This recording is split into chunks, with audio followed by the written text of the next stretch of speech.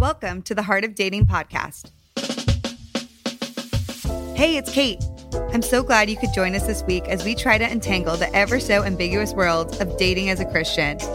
Over here on Heart of Dating, we get real as we answer some tough questions and uncover transformative ways to approach Christian dating. Oh, and you better believe we have some laughs along the way, because last time I checked, the struggle is #real. You know what I'm saying? Now, let's get to the heart of the matter. I just want to take a second to say, y'all are amazing. I read your reviews and my heart lights up every single time. You are such spectacular people. And if it wasn't for you, I wouldn't be doing this. So thank you for listening and for supporting. Also, just a quick side note, if you want some extra encouragement during your single season, or if you're in a relationship and want some extra advice or insight, I'm excited to tell you that I now offer one-on-one relationship coaching. In these sessions, we talk about your vision, both for your single and your dating life. We work on the relationship with yourself as well as your actual dating relationships. Ultimately, I'm there to be your cheerleader, be a neutral third party, and also keep you accountable. So it's a lot of fun, and it is my heart to do this. If you're interested, you can go to heartofdating.com/coaching to find out more.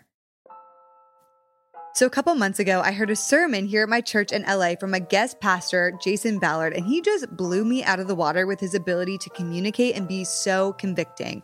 I was like, I need to get this guy on Heart of Dating. And so I just went up to him after church, and here we are today. So Jason Ballard is one of the hosts of the Alpha Youth series and is also a pastor at his home church, Christian Life Assembly in Canada. He is married to his wife, Rachel, and they have 3 amazing children. He loves preaching about Jesus, eating chocolate chip cookies, and posting pictures of his kids on Instagram. He is also a host on the Hidden City podcast and the Youth Ministry Team podcast. Besides having an amazing Canadian accent, Jason is on the front lines at his church dealing directly with the youth and their many troubles with dating, and he's constantly providing them with advice. He knows some of our main dating issues, which is what spurred our topic of selfishness today. The reality is, selfishness is destroying our relationships. This was a highly and relevant and convicting conversation, especially and even for me, y'all, if I'm being real. We talk about physical intimacy, the importance of friendship, so many things. So I really hope you enjoy and love this conversation with Jason Ballard. Jason Ballard, I'm so excited to have you on the podcast today. Welcome.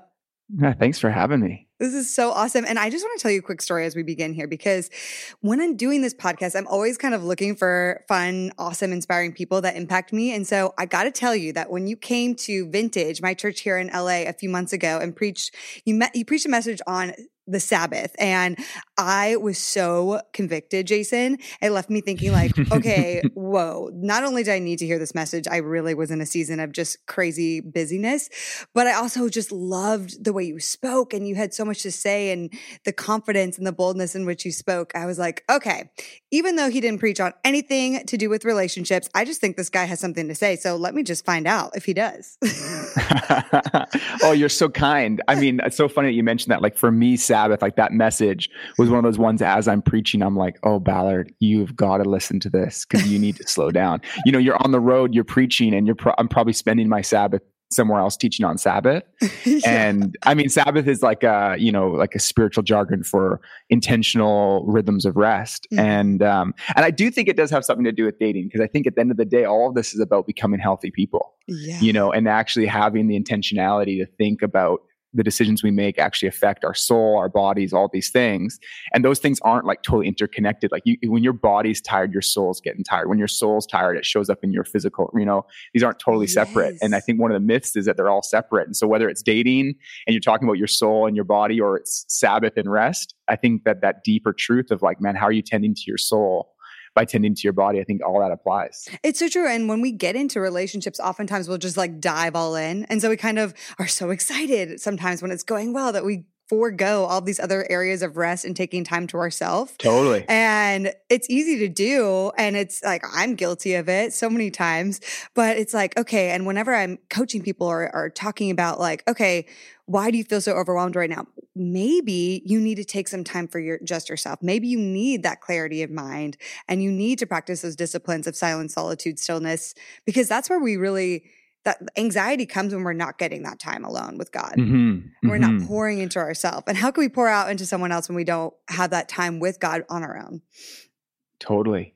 And I guess if you're not actually tending to your soul and finding rest, you're going to actually go into relationships, whether it's like a friendship, a professional relationship, or a dating relationship, and you're going to need something from the other person that they can't give you. Like your soul's going to be crying out for like something, and then you put on these other people around you to be this source that they can't be. But like when we enter into relationships as healthy, whole people, then all of a sudden we can actually we can give more, but then also we don't need of them to be something they can't be. And I think that's part of finding healthy relationships. I've just seen that in my own life, in my marriage, and as a dad, when I'm not, whether it's Sabbath rest or it's just prayerfulness or just even a cadence in life that is healthy, man, that's when my relationships are at their best. But when that's all deteriorating, it shows up in my relationships, and I'm not giving my kids the attention they need, my wife the attention she deserves. And then all of a sudden, when those relationships aren't good, I'm more exhausted. It's a vicious cycle. It's like a domino effect. And then you're trying to get out of the pit. You're like, wait, I can't. I'm like nothing for anyone anymore.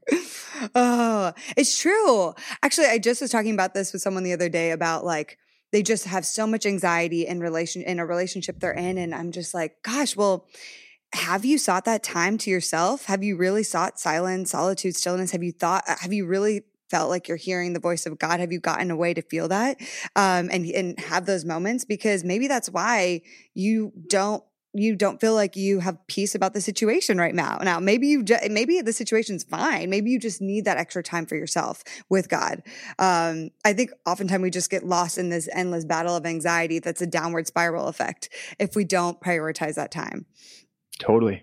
So, okay, I love it. We're already just diving into all of this on Sabbath, but let me tell the people who you are. So, as I understand it, you work you're up in Canada. I'm sure people could already hear your accent, the aboot. It's cold up here right now. I'm wearing a jacket because the heat's not working in my office. Oh my gosh. It's like winter here I'm just outside of Vancouver. Yes. And it's awesome. I love being from Canada and I love visiting California. So it's a good thing. And Jason, I think I told you this, but I was born in Canada, so I'm a dual citizen. Fun fact. I didn't know that. Where were you born? Yeah, I was born outside of Toronto. So cool. All my distant relatives are Canadian. When I go back, I just immediately pick up the accent, although I have it none at all. And another fun fact, this is funny, but my dad is not even an American citizen, and he still has a heavy Canadian accent. So it's very close to my heart. I don't realize I have an accent until I'm in California and they make fun of me. I was just down there for some meetings last week and they made fun of the way I say resources, process. And out. Oh, out. It's the out, a boot. Yeah, those sounds. I love it though. I felt like I was being bullied actually. Everyone kept kind of laughing. Anyway, I'm just joking. Oh my gosh. So, okay, your church up in Canada in Vancouver it's Christian Life Assembly, right? So tell us what you do for them and just a little bit about who you are. Okay. So I took a job at this church because my wife, dad was the senior pastor. Oh. And so 12 years ago, I literally took a job at this church just to get near Rachel. Oh my gosh. And that was the only reason. So I worked here for a few years and then I quit because we were dating and then we got married. And so I'm like, hey, that's what I came for. And then, 8 years, literally totally true story. I had one purpose. It was I took a job in the youth ministry or something like that as an intern, making nothing just so I could, end up in her world. And then a bunch of years later, I'd been doing a lot of work with Alpha and I still work with Alpha, but 5 or 6 years later of not working here, I was like, man, I'd love to be part of the pastoral team again. And so I work primarily just as an associate pastor, but I oversee the work we do with high school students and young adults. And about a year ago, we launched a young adult kind of midweek service that's just been really fun and lots of people coming. And, if I wasn't doing that midweek service and pastoring so many young adults, I don't feel like I'd have anything to say in this conversation. But most of my pastoral time has been spent listening and hearing and learning from young adults that are trying to wrestle through what does it mean to date and do life, following the way of Jesus, which there's no manual for, Yes, and so, exactly. and I can reflect on my own journey, but my dating relationship is just one example. And so I've learned so much through these conversations of the last year.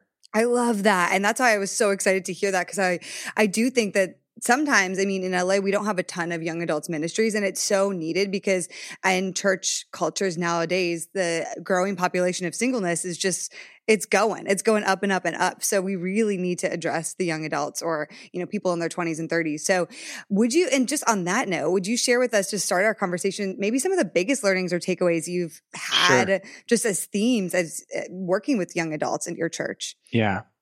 I think there's obviously so many conversations you have. I think one of the big themes that I try to encourage people that are kind of in that single or dating season is to enjoy every stage of their life right now. And I guess what I mean by that is I love being a dad with kids, and I love being married for 10 years. And there's unique things about this season of my life that are uniquely fun. I come home and there's kids at the door and they're pumped I'm home. This is the best. But there's things that that are that are so unique to this season. I think about, man, when I was single, I had so much more free time. Man, when I was single, I could serve other people way more. When I was single, I got way more sleep. When I was single, I was a healthier human being, all this stuff.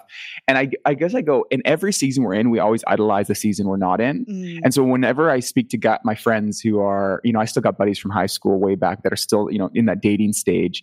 And I know that they idolize this idea, oh man, if I was just dating the right girl, then I'd be happy. And then when you're dating men, if I was just married, then I'd be happy. For even crazy, if I just had kids, then I'd be happy. And I think that every season has really cool gifts, but also unique challenges. And I think that I don't wish that I was single, but I wish that, and what I mean by that is I'm cherishing the season I'm in. I wouldn't give it up for anything, but I wish that I knew when I was single what I had, that was a unique gift in that season. And so when I'm chatting with people, I'm thinking we're always so eager to get to the next stage in a relationship or the next stage in life. And we miss how uniquely good the season we're in can be. I'm not saying there's not challenges. I'm not saying there's not times where you feel lonely or unclear about the future, and that has its own challenges, but there are unique gifts in each season. So if you're single, enjoy being single, enjoy the gift of that. If you're in the getting to know each other stage, enjoy the getting to know each other stage.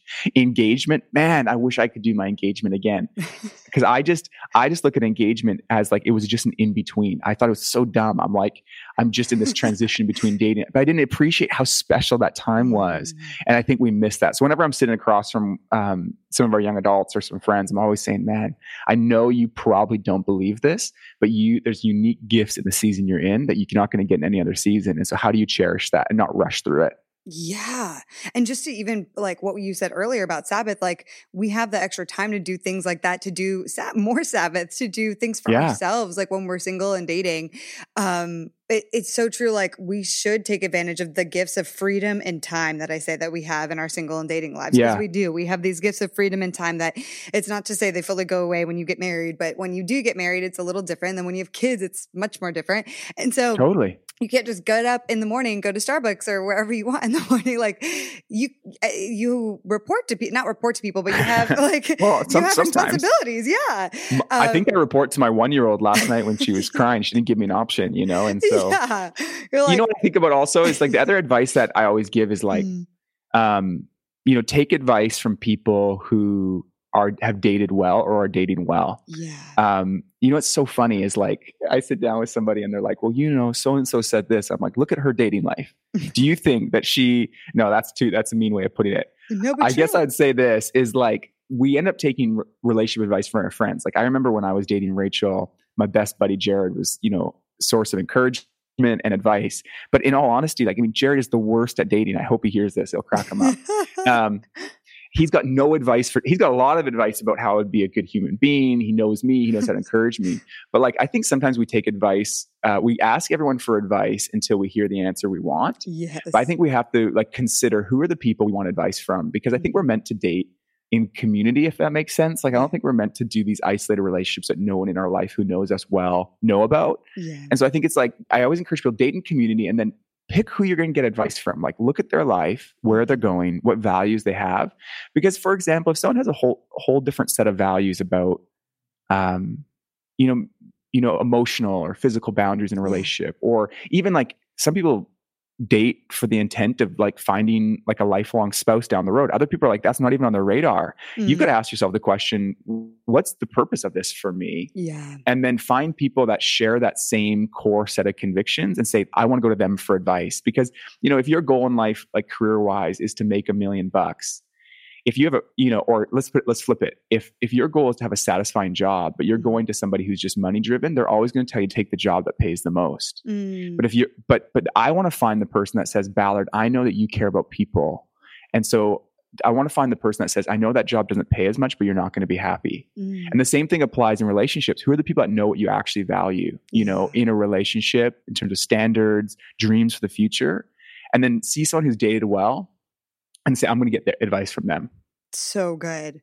And we always have to have at least one person that knows our ugly side. I'm like, if you're going to the people that are just, because when we do seek advice just from our friends, we're like, well, they're still in the same boat as us, our other single friends. And it's not to say that all their advice is bad, but we can't just take what they're saying because they're still figuring it out. So that's why I have this podcast. I'm like, let's start these conversations with people who have done it right or have something to say on this topic where we can seek more wisdom, because I come here saying like, I don't have it all together. I don't know every single thing. I love giving people advice as best as I possibly can. But at the same time, we have to admit, we need to learn from people who are married, who have done this healthily, who can impart wisdom to us in a phase that can be really murky and has no rule book or guidebook at all. And we just go to our other single friends. It's like, well, is that fully credible advice all the time? And that's why it's so good you're doing this podcast, because when you asked me to come and do it, I'm like, man, what do I have to say about this topic? But the reason why I thought it was a good thing to be part of is because I think we're looking for like answers to questions. And there are some answers, I guess, but there's not necessarily like uniform one size fits all like rules for dating. But if there isn't a conversation about this, then we're all just sort of scattered taking our advice from Hollywood movies. Yeah. And those plot lines are designed to be concise for an hour and a half. They're not designed to actually emulate real life and how it actually feels to be left behind, or how it actually feels to make a mistake, or how the risk and all it's not captured in film. And so but where do you go to have this conversation? So I was like, man, it's just so cool, Kate, that you're facilitating a dialogue. And I bet the listeners sometimes write down different advice, but I bet by now there's been like conflicting advice from guests, you know what I mean? Like inevitably. And that's okay, because actually most of these things are tensions to be managed, not problems to be solved. So there's not going to be this like black and white answer, but there's going to be a tension you have to feel between like enjoying the journey, but then also like, whatever it might be like, but also making steps with conviction. Like there's these tensions. There's not black and white answers. And especially when you get to like, physical boundaries, or you get to like, how do you know, how much to put stock in their family or different things? Well, it's not black and white, you know what I mean? Yeah. So there's all these different values you got to consider, I guess. Yeah. And it's a journey of like, that's why having mentorship, people around you, community, like you said, like not dating in isolation is so important. Having people that know you, that can speak into you. Because as you're getting some levels of different kinds of advice, like how do you reconcile those things? And how do you bring it to people who really know you and know your relationship? Because while like some relationships are like, well, if you cross physical boundaries, break up. Well, but maybe there's a way to reconcile that. Like, so some advice that is given, you have to be able to bring it to other people who are older, wiser, or just in a different season that kind of know better, that you can trust and can give you their like perspective and speak truly to your heart. And so also something, Jason, that I love, I know you've talked about this before, and I think when we chatted before you said this, but in dealing with a lot of this process, what I find is so interesting is that we really end up like in a pit of selfishness a lot. And that's just because of the way of our culture, how it's moved, like what's kind of happened in terms of we become a consumeristic culture. There's a lot of these influences, when we look at advertising, or we get anything whenever we want it, from Uber to, the Postmates or different delivery services. I don't even know if you guys have Postmates up in Canada, but it's like we get anything, Netflix, you get it at your fingertips. Yeah. So how do we like reconcile? Do you see that in the people that you counsel? And how do we kind of reconcile and move through this like line of selfishness that we kind of experience? Yeah. Oh man, it's such a challenging thing. Because I love that you mentioned like advertisement stuff, because we're told like over 1,000 times a day. I don't know what the stats are, but it's high. Like I think it's in like the high thousands of amount of ads we see in one day. We don't even know, but it's like thousands of ads. And every single one of them says, you're the hero and your like needs in this given moment should be satisfied. And so if you go on this trip, you'll be happy. If you buy these clothes, you'll be happy. If you look like this person, you'll be happy. And all of them say that actually buy this thing, do this thing, and you'll be happy. And what it does is it breaks a few fundamental human laws. One is that actually what you want in a given moment isn't always what's good for you long term. And so still in the realm of just self, like, you know, if you eat that cheeseburger over and over again, you might be happy for a second, but long term, you're not going to feel good. That's the obvious thing. But actually, like, what happens when we constantly like serve our initial needs? So if you buy everything you want, then you end up in debt, or like, and then, but even deeper than that, what it does to your soul is like you end up actually constantly living in just the immediate. And the best things in life, and the best things in life always cost more. They always do. They always cost more. So I think what the things that have been most rewarding in my life, whether it's like my relationship with my wife or my kids, nothing has cost me more than those relationships, when nothing's been more rewarding. And I also think about that in like things that I care for and tend to in my life, or like even you building this podcast or whatever it might be. Like things that are often most rewarding take a lot of work, but every ad says like, go for your initial instinct. I think the second law that it breaks about human nature is that actually we're at our best when we're serving and loving other people. And that actually the only way to really, get the most out of a relationship is for the relationship not to be about you alone. And so I think the pitch is get married, or date rather, not get married. It's date because that person meets your needs. Right. And eventually you're going to find that person doesn't meet all of your needs. And so what happens when we begin to think, okay, man, there's something else going on here. Now the extreme response, because I know whenever I have this conversation, they go, okay, so you're telling me that I shouldn't date someone that I love or I enjoy being with? Like, of course not. Like, never. Don't spend, like, don't date somebody that you don't, or like, you know, that's ridiculous. That's torture. The extreme response. But don't run the moment it costs you something. Don't run the moment it's hard, because actually it's on the other side of those tough conversations. And that's why I think maybe the real us never comes to the table, because, or the real joy of a relationship never comes up, because we're never willing for it to actually cost us something. But that has to go two ways, because sometimes in a relationship, one person is really selfless and the other person is constantly selfish. And that's not actually a relationship. That's something very different. And that's why, again, like these conversations aren't rules, but tensions to be managed, you know? But I do think we've walked into, in this current cultural moment, we approach relationships with like a flawed mentality of like, what can this fundamentally do for me? And I think relationships at their core, and I don't just talk about dating, I just mean like life on planet Earth has to be like, we're at our best when we are thinking of others before ourselves. You know, it's like Jesus talks about like, when you lose yourself, you find, you know, yourself, or people at the back of the line are actually at the front of the line, or whatever it might be. And this is kind of that upside down kingdom mentality. And how that makes its way into dating, I don't know for sure. I don't know, but I know that we have to wade into this conversation about what does it look like to name our selfish desires. And where I see it the most is where it's really troubling is I hang out with a lot of dudes counseling more guys, you know, naturally at church. And so I see guys who are like, you know, leading girls on because they want something from the relationship, but they're never willing to commit. So a good example would be, like, you know, for example, like I think about one guy in particular, and, you know, he communicated to this girl like, hey, I don't see a future with us. But yet he keeps kind of the text thread going, the text messages going. And, you know, when he's sort of feeling like maybe some sort of emotional need, like he knows that she'll like connect with his jokes, she'll give him attention. And actually that's really deeply selfish, because he's saying, you know, I'm not concerned about her heart and how this affects her. And this plays its way out in so many different ways, when all of a sudden, I think that's a place where I see selfishness causing the most hurt, is when we're finding ourselves saying, although I'm not willing to commit, or I don't want to go long-term on this, I still want to get something from this person, even though I'm not willing to pay for it. And obviously you can extrapolate that out into any different context within a dating relationship. But I see that happen so often. And I realize that one of the reasons for that is because we've constantly told ourselves that it's okay just to go after your own needs and not consider how it impacts other people. And it just hurts. And I think when you date in a church community, And I know that not everyone in this audience is part of a church, but I know some are. And I would just acknowledge the fact that what ends up happening when you string a lot of people along like that is it actually sabotages the whole community, because these are people like living life together. And then all of a sudden, like you see these same people again and again and again. There is a way to date.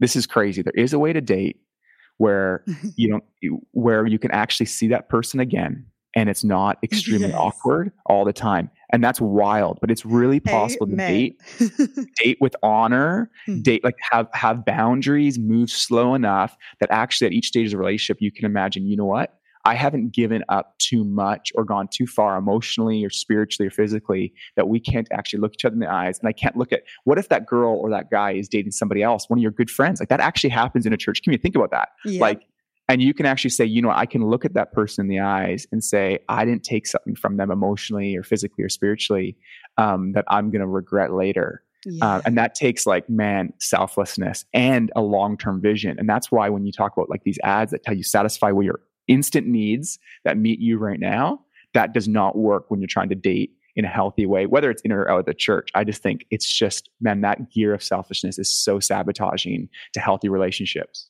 Yeah, we're forgetting that there needs to be a greater vision for our life. Like the first thing when I've started to do coaching with people now is I'm like, well, what is your vision for your dating life? And eventually, what's a vision for your marriage? Like write those things down. We have lost this idea of vision and like having vision, writing it pen to paper. And we're just in the moment of gratifying our self needs right now. Like I feel lonely, so let me text a guy, or I feel lonely, so I'm going to do this specific thing. And it's just to self-gratify ourselves right now. And what you're talking about, I like to term this emotional love tank filling too, and we fall into it without even realizing it sometimes, both men and women. And I've been a victim of it and I've done it, and it's like, okay, well, I don't really have a desire to be with this person, but because I'm lonely right now, or because this person's really kind to me, I'm going to tap into the attention that they're giving me and I'm going to respond to them. But I really have no desire to be with this person long term. And that really is, like you said, it's a one-sided selfishness. It's satisfying my gratification or a need right this moment. But the long-term vision is I don't want to be with this person. So how we have to, I think you're touching on this, is how do we best have sacrificial love and care for other people, it's really hard to do in a society that perpetuates the opposite idea, which is just how can you get whatever you want, however fast you want it? But how do we actually care about another person's heart? And I've said this, or another pastor said this with me before, but our goal should be to leave another person better than we found them. Truly, how can we date to leave them better than we found them? It's not just a self-gratifying thing. You're learning more about yourself, but you're also learning more about somebody else. And you're giving them tools as well by navigating hard conversations, by sharing with them vulnerably or loving them vulnerably when they're vulnerable. And so there's so many different things. We can serve people through our dating relationships. And a way to serve them too is if you're not interested in the person, be clear and honest and loving. That's all you can do. And because that's what you're mentioning about dating and community is such an issue where if it's not said, then we start blacklisting the other person because we're so upset by the way we were treated by someone because they let us on and then didn't clearly communicate how they're really feeling. Totally. That's so interesting. And I think that I love what you said. You can leave the other person better, and then you can also come out the other side better and better long term. And so I was thinking even just I was trying to reflect this morning, what is God's plan for our life? And I think he's always more interested in who we're becoming. And so I wonder what it would look like for us to see each relationship that we have as one of the ways in which God is changing us on the inside. And so it's when you're single, when you're dating, when whatever stage you might be in, I think one of the questions you got to ask is what would it look like for me to let God do his good work in my life, or let it do what it's meant to do. And so sometimes that means I think for me, every relationship exposes something about me. And often when we have the selfish lens, we miss it. But I think what I've noticed is that when I was dating, for example, or even as in my marriage or whatever it might be, even with my relationship with my kids, if I'm listening to what God's doing in my life, I start seeing, oh man, look at that selfish spot in my life. Or man, look at how easily I'm offended by these things. Yeah. Or man, why is it that that triggered something in me? And when you're asking that question, Mhm. and you're not just seeing every relationship as something that just meets some instant need, but you're saying, man, every relationship I have is one of the ways God is actively working on who I'm becoming. Then you can say, okay, God, this stings a little bit actually to become self-aware of how easily offended I am, or how sensitive I am, or how needy I am. We don't have to be afraid of seeing that, because like, it's like seeing a doctor. I think relationships are kind of like a good doctor. Like they help reveal things on the inside that aren't necessarily healthy. But usually we just, as soon as we see any sign of that, we just move on and we think, oh, maybe the next relationship will be the perfect one. Like that will be the one, and it won't cause any of this stuff to come out. Even if the person isn't quote unquote the one, you've got an opportunity on each side of that relationship to ask the question, man, how can I become a better person through this? And that's what God's doing. Like the Holy Spirit is actively working on the hearts of each of us, making us more like him. And he's way more concerned with who we're becoming than what we do and like what's accomplished in our lives. It's all about who we're becoming. And so in that way, all of a sudden, it's like dating can actually be about discipleship. And discipleship is just another way of saying, who are you becoming? We're all being discipled in some way. And it's like, man, when we become disciples of Jesus, we're trying to become less selfish, more patient, more kind, more loving, all those things. And man, nothing like an honest relationship to expose those different areas in our life. Yes. We can't be afraid of the diagnosis that happens when we're in dating relationships. Yeah, and if you ditch the idea that there's just some magical one person out there for you, then all of a sudden you can let the relationship do its work on you. Because you might come out the other side of a relationship and it didn't work out, and you did I miss the one? And I might just ditch that narrative of the one. It doesn't help. Yes, because it's like, because then we start saying, like, we start ignoring obvious things. Like if the person's treating you like crap, or the person like isn't emotionally healthy, or isn't at a place in life to handle a relationship like this, and you're thinking, but this could be the one, so I should put up with all this. Like, no, leave that behind, because you can walk out the other side of a relationship and say, hey, I learned something through that. I'm growing as a human being. Man, I practice self-control and self-discipline. And man, I maybe I wasn't the kind of person that actually could see that relationship through. But I don't have to stress and worry, did I miss out on the one? Because I believe that God's got a good future for me. And he's more concerned with who I'm becoming than what I'm doing. And so all of a sudden you move away from this idea of there's just one magic path to actually my whole life is this journey of becoming. Yeah. Friends, okay, exciting news. So through all of my podcast conversations, meeting with pastors, speakers, and authors, the reading of every relationship book under the sun, coupled with my own 15 years of dating experience, I have realized that I'm bursting at the seams with knowledge and insight. So I took everything I learned throughout my 15 years of dating experience and I created something amazing. And I'm excited to be introducing it to you today via the Date Great course. The Date Great course is a time for you to dive into transforming your dating life. I will equip you over a 5-week time span with the knowledge, tools, and insight you need to love your dating life again and find a healthy, lasting Christian relationship. In Module 1, we're going to talk about how singleness is not a disease. We'll discuss how we can steward this time well to cultivate holy ambition and develop disciplines that will set us up for marriage. In Module 2, we'll talk about what is dating anyway, and we'll go over an awareness of your real intentions and ambitions in dating. I will also give you a framework for the various stages of dating, how to navigate each one, and how to initiate different kinds of conversations. In Module 3, we'll talk about dating essentials. We'll talk about how to know you're dateable. What qualities do you need to have? And then what kind of qualities do you really need to look for in someone else? What kind of a list should you have? Lastly, in Module 4, we're going to talk about how do you know that you know, as we walk through the discernment process and truly determining if you want to spend your life with someone. We will also discuss breakups and how to handle them on either side. There will also be bonus content, including the ultimate dating essentials checklist, the top secrets to initiating, the Love Thyself guide, and the ultimate breakup Bible study and prayer guide. I am giving Heart of Dating listeners the chance to get on a special list to have first access to this course. You can visit heartofdating.com/dategreat to reserve your spot today. I have so much hope and excitement for all of you. I really don't want you to have to go through all the pain, destruction, and frustration I went through. You are ready for freedom and breakthrough and an amazing relationship. So visit heartofdating.com/dategreat.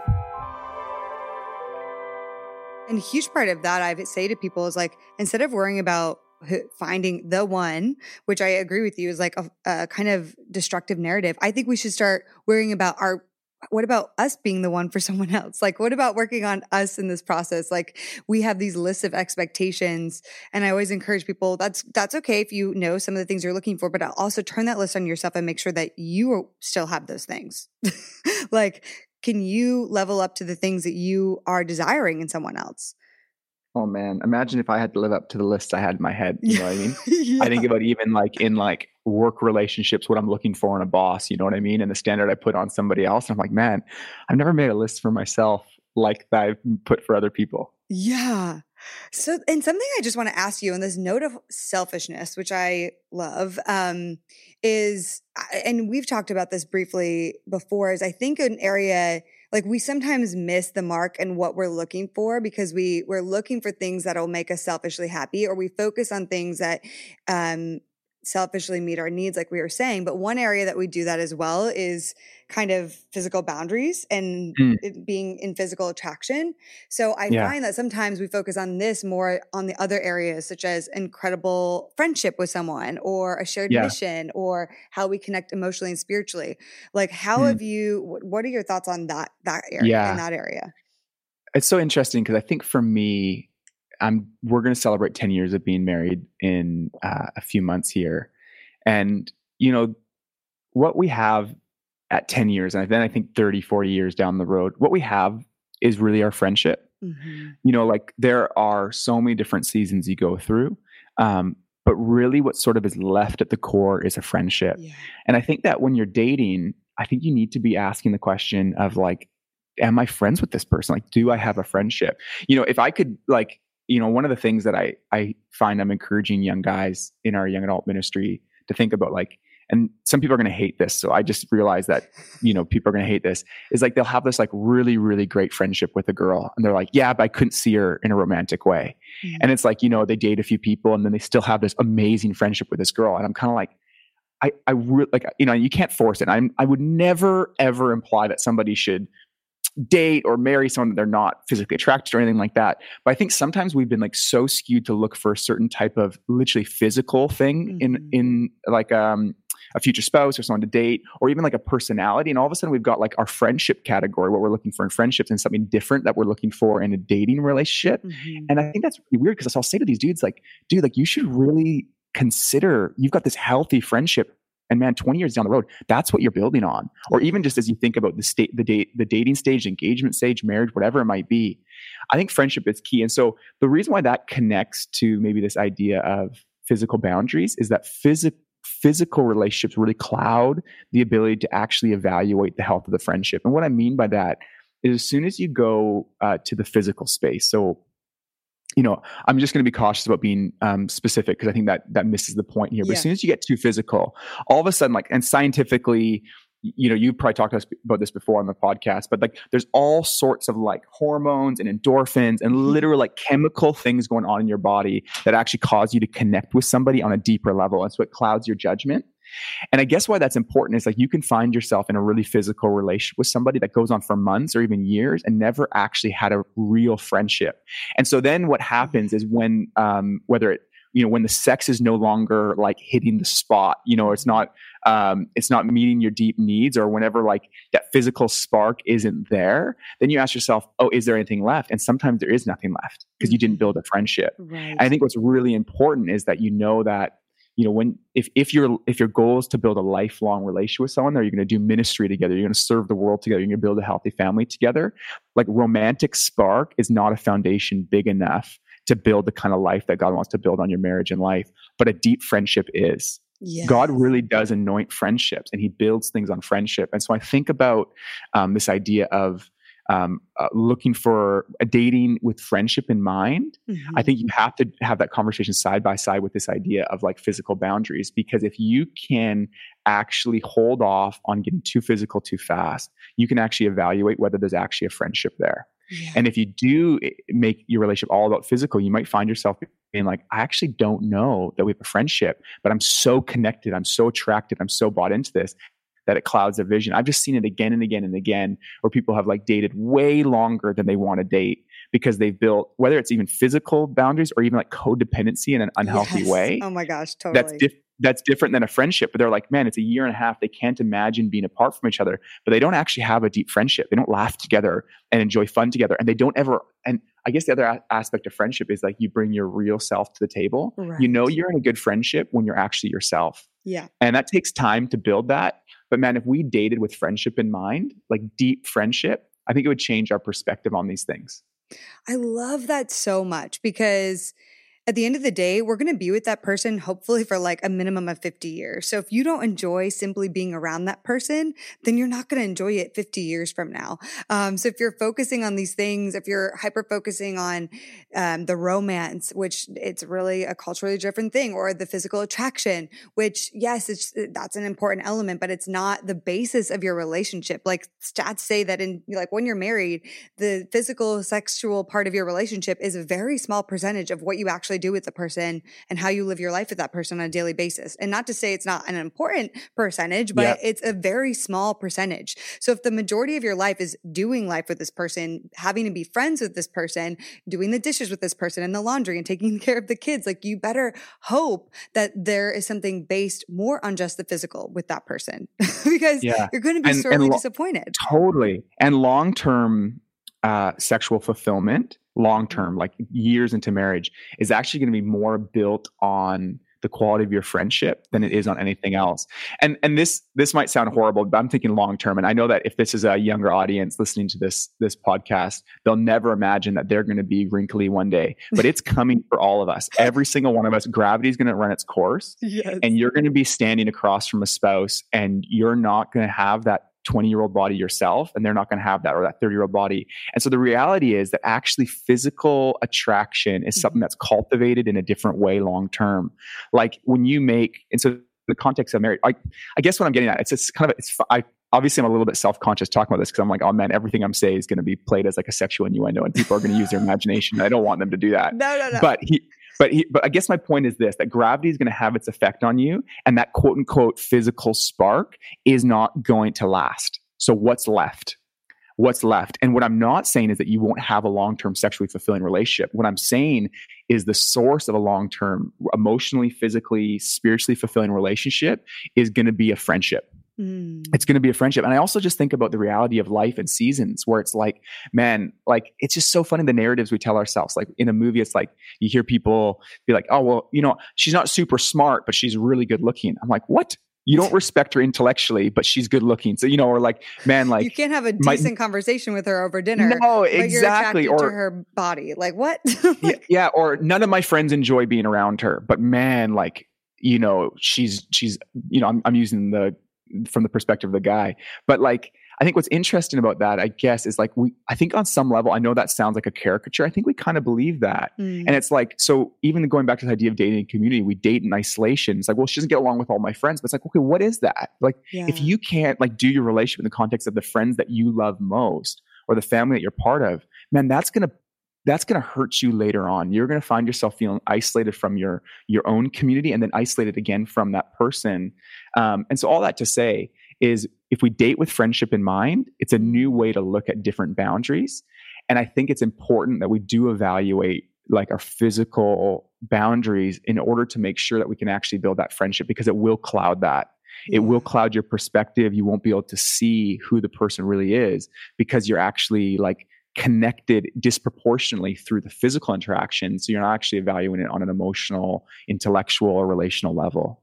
I love that. That's so good, Jason. And so as time goes on, like sometimes in our relationships, things get a little stale, like especially if like I named the stages of dating 1, 2, and 3 and whatever, it's in a different episode, but stage 1 is get to know someone. Stage 2 is like basically defining what it is. And stage 3 is like fully committed. You're in it to win it, right? You're like in the long haul, moving towards engagement. But in that like last stage 3, the commitment phase, you're in it to win it. Sometimes what I find is like, that's the stage where people start getting really stale. So how, and that's the stage I think you really need to evaluate. Do you have a solid friendship with this person? Do you, because that's the life that you're going to be having with the person for the rest of your life if you're planning to get married once. So how do we continue? And like, just life happens. And sometimes we fall into this whole pattern of like, okay, well, we just see each other every day and we hang out and for a few hours and that's it. And we don't do it. We don't have an element of fun. We're not truly connecting. Do you have any like advice for, even just as someone who's married, who I know with children and being a pastor and traveling, that like life is chaotic. Like, how do we prioritize still not just caring about ourselves, but also prioritizing friendship and connection and fun in the relationship still? Yeah. Okay. First, a side note, because in that stage, I think that's really cool how you laid that out, because there is those different stages, and it's really important to sort of name the stage you're in, because there's some people that are like in a dating relationship and it's like going really bad. It's like, they're hurting each other emotionally. They're arguing, all that kind of stuff. And they're like, but we're committed, and I know marriage is about commitment. So we're just going to see it through. And I'm always like, okay, listen, you're not married yet. Like, don't put a commitment level on a relationship that you, like, once your marriage is a covenant, you're not in a covenant when you're dating. I think that's really important. So it's like, because what I'm about to say could get misinterpreted, like that whole third season where actually sometimes it does feel like there's like drab seasons or boring season. You're like, man, we don't have that same spark. If it's a toxic relationship and that person's hurting you, or like, don't stick with it on the name of commitment and just seeing it through. Yeah. But if you can look at your relationship, hey, we have a healthy friendship.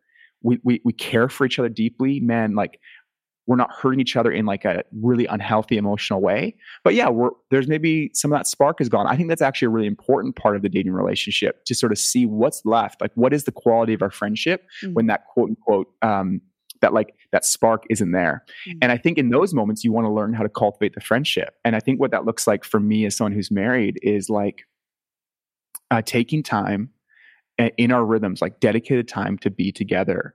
And so pursuing those special date nights, pursuing those different things, going on walks together, going after her heart, asking questions. But here's the interesting thing. If we're just going through life together and never do deep conversations, and actually go after important things in a relationship, sometimes it'll feel like, and we've noticed this, like when we go on like a weekend away together, sometimes the first like hour is awesome, second hour is awesome. And then like 3 or 4 hours in, like we end up actually having tension because all this stuff that we haven't dealt with for a long time is starting to emerge. Like we haven't actually talked about how our lives, we've been missing each other, or some of the rhythms that I've been having hasn't been making her feel loved and respected. And so all of a sudden that stuff comes out. I'm like, oh man, we did this weekend away to try to connect deeper. And now it feels like we're falling apart. And it's like, actually, that's because you haven't been investing that time and going after each other's heart and doing the deep work of relationship. And so I think it's actually like having a long-term vision and making times on the weekly and on the regular to go after each other's hearts and having the tough conversations. Because sometimes that's why it's like, man, I just wanted to go out and have fun together, which is so important, like to do those fun. But something can feel like when you've been dating for a while, or in the context of like a marriage relationship, it can feel like when you go on those dates, that's when you get together and fight. You know what I mean? That's when you get together and disagree. And it's like, well, you got to make more time earlier on that week to have those conversations so that when you do go and have fun, it can just be fun. You have to share each other's dreams. And so that like, and talk through tough stuff so that you can actually have times where it's like, that's not, that you can actually go beyond that and past that. And so I think that for me, I mean, I don't have advice for how to like make a dating relationship fun. I always wonder like, man, if those first months aren't fun, it's probably a good sign not to be dating. But if you're in that third, period, as you call it, or the stage commitment phase. Yes. I think that's really, I said period because hockey games have 3 periods. That might be more a Canadian reference. So that's why I was saying, in the third period, it's the final period. That's an important one. This is where like, the coming out. Okay. The substance of the game is going to be defined. And I think that's really interesting. And again, I really want to be clear.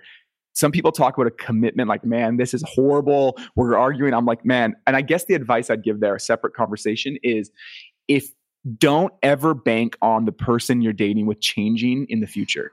Like number one is like, man, if he is selfish now, bank on him being this selfish, if not more later, because you're getting the best version of him in your dating relationship. He's going to actually get so comfortable eventually, when you move in together or whatever it looks like. And then the other thing is think about how he treats his mom, because that's probably, and this, no one wants to hear this, but it's probably how he's going to treat you down the road. And because it's like, man, that's what it looks like when it gets like super comfortable and there's that commitment level and you're like, that's the real him. And so it's like, man, if it's not working and you're banking on him changing in the future, like when I get married, maybe he'll become a better human being. Don't bank on that.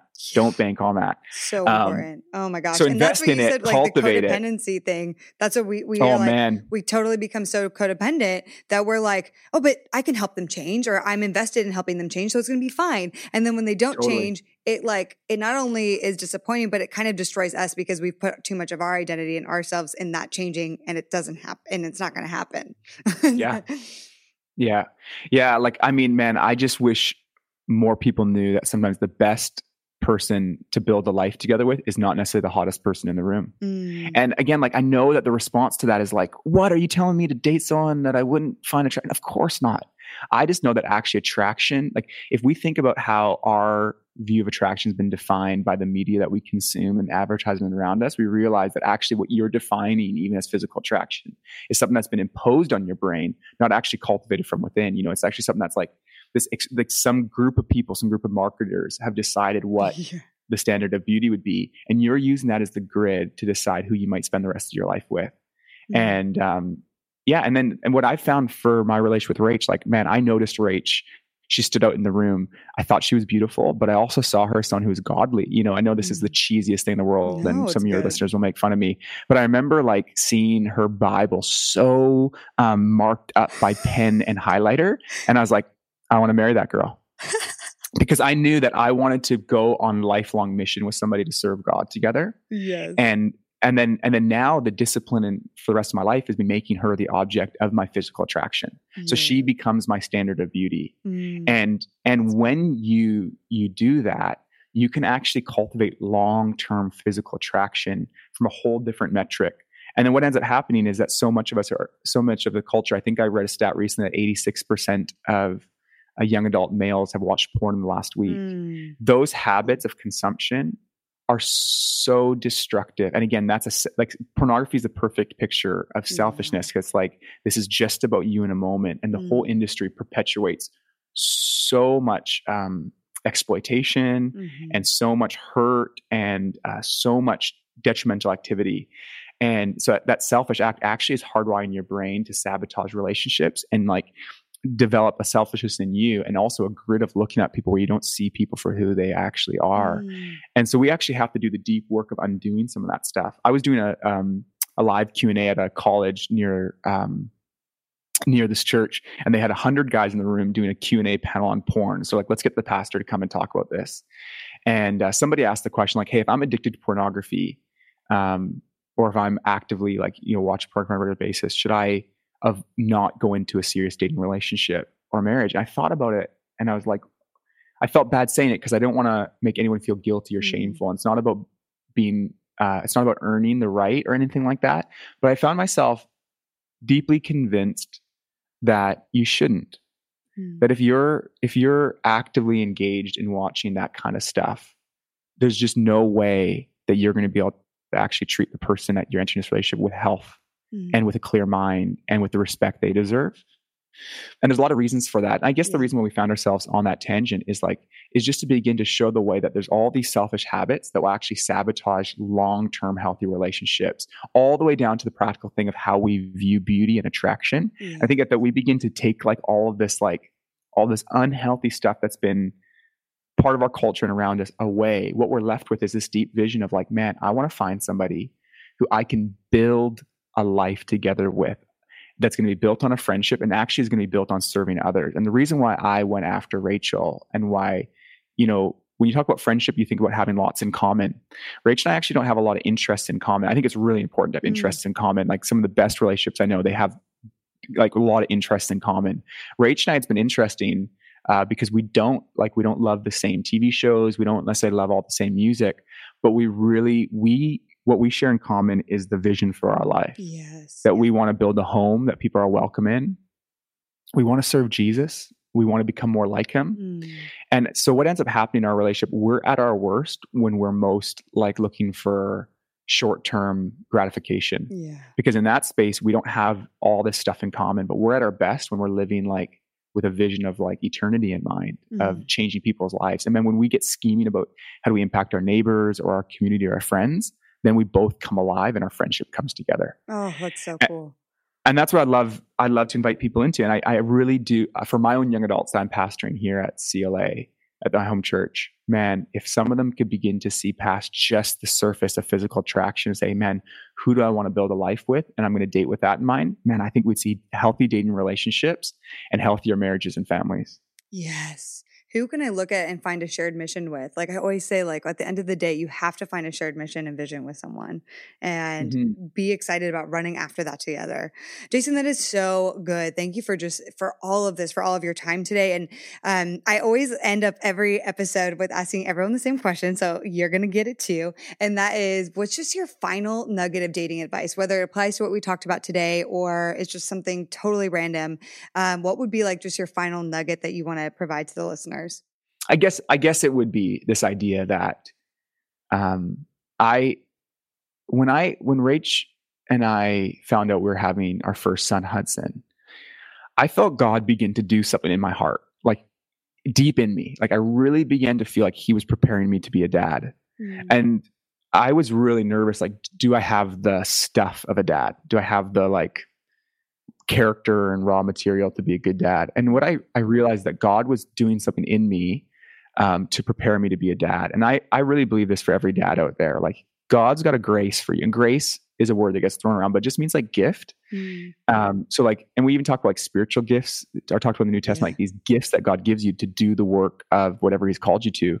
So I actually really believe for me that there's a grace on my life to be a dad that wasn't on my life when I wasn't a dad, so like before I was a dad, God started doing something in me to prepare me to be a dad. But as soon as like, man, I'm betting on God's Holy Spirit power at work in my life to be a good dad. And the same thing happened in my heart when I was engaged to Rachel. I began to see how God was like preparing me and working in me. And I say all of that to say this, I think there's a special grace on those who are single to be single well. So I believe if you're a dad, God's going to give you a grace to be a good dad. You got to lean into his strength in your life. So that's a different way of thinking, not leaning on your own strength, but leaning into him. Because a lot of people say, I can't be single well. Like I can't keep my standards or I can't be fulfilled. I really believe for every single person, whatever stage of the relationships you're at, there's a grace on your life to do that well. And so if you're single, lean into the power of God to be single well. If you're dating, lean into the power of God to date well. And, whatever stage you might be, and I really believe that's there. And so I know that for some of the listeners, you might not be a follower of Jesus. And I would just sort of maybe encourage you that following Jesus and the way of Jesus isn't something you do on your own strength. It's something that what happens is the Holy Spirit actually fills your life to give you the strength to follow the way of Jesus. Like if you read any pages of the New Testament or anything that Jesus talked about, he talks about like loving your enemies and all this stuff that seems impossible.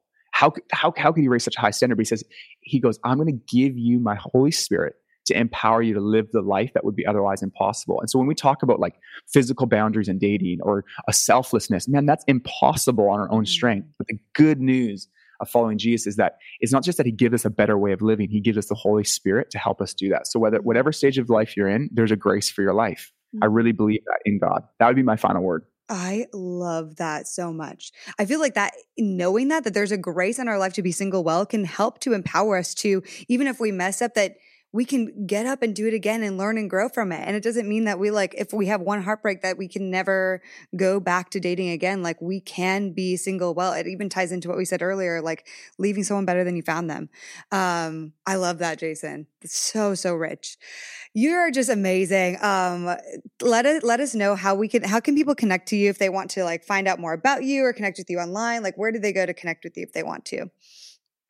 Oh, I don't know. I think I'm on Instagram. If you want to see me post constant pictures of my kids. I love it. I follow you. Instagram story of my kids. Yeah. There's that. What is it on Instagram? Jason A. Ballard. Yeah. And then I think, I'm really passionate about the work we're doing with Alpha. Yeah. And so Alpha is just a really healthy space to invite people into conversations about Jesus. And so check out Alpha. The work that I've been working on has been in the youth context called the Alpha Youth Series. And then there's another project we did called the Alpha Film Series that churches are running. And then the young adult community that we're part of, we just finished like a 13-week series on spiritual disciplines. Ooh. And, and then we built this whole booklet that's like a 30-day challenge that gives you like activities each day to work on your spiritual and emotional health. and that's free online. And so the website's called Exploring the Disciplines. Oh, okay, amazing. And I think the link's in my Instagram handle, and there's this free PDF that you can download that gives you like a 30-day journey you could go on to explore the disciplines, and then the whole 13 weeks of teachings on there. And so for anyone listening to this podcast, I think, man, as you're trying to think, how do I cultivate that emotional health we started with at the beginning of this conversation? What we tried to do is take the best stuff, and it's not our content. We just read the best literature on it and then try to synergize it for the young adult context. And so, yeah, you could check that out. So good. Jason, you're the best. Thank you so much just for imparting all of your wisdom and your heart on this subject today. And you're so incredible. I'm so excited to see how many people are going to be blessed by this. Thanks so much for having me. You're the best, Jason. Thank you. Friends, how did you like that? Are you rethinking some of the ways maybe you have been selfish in your own relationships? I know I am. Truly, that was convicting as ever. And honestly, it's easy to fall into because our society trains us to be selfish and to only care about us. But I love that Jason said this. He said, "We are truly at our best when we are serving and loving other people." The only way to really get the most out of the relationship is for it to not be about you alone. So the next time you're dating, what if you start asking yourself, instead of how can this person make me happy or how can this person meet my needs, what about flipping it and saying, how can I serve this person? How can I leave them better than I found them? How can I challenge myself to have more compassion for them? If you want to connect with Jason on Instagram, you can find him at Jason A. Ballard. And we are also going to have the link to the 30-day journey to explore disciplines that Jason mentioned over in the show notes on heartofdating.com. So go ahead and check that out too. I cannot be more thankful for your support of the Heart of Dating podcast. I am blown away by your rankings, reviews, messages, all of it.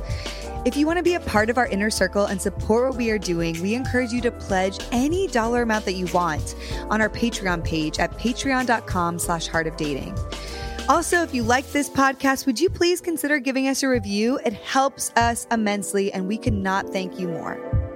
Until next time, friends.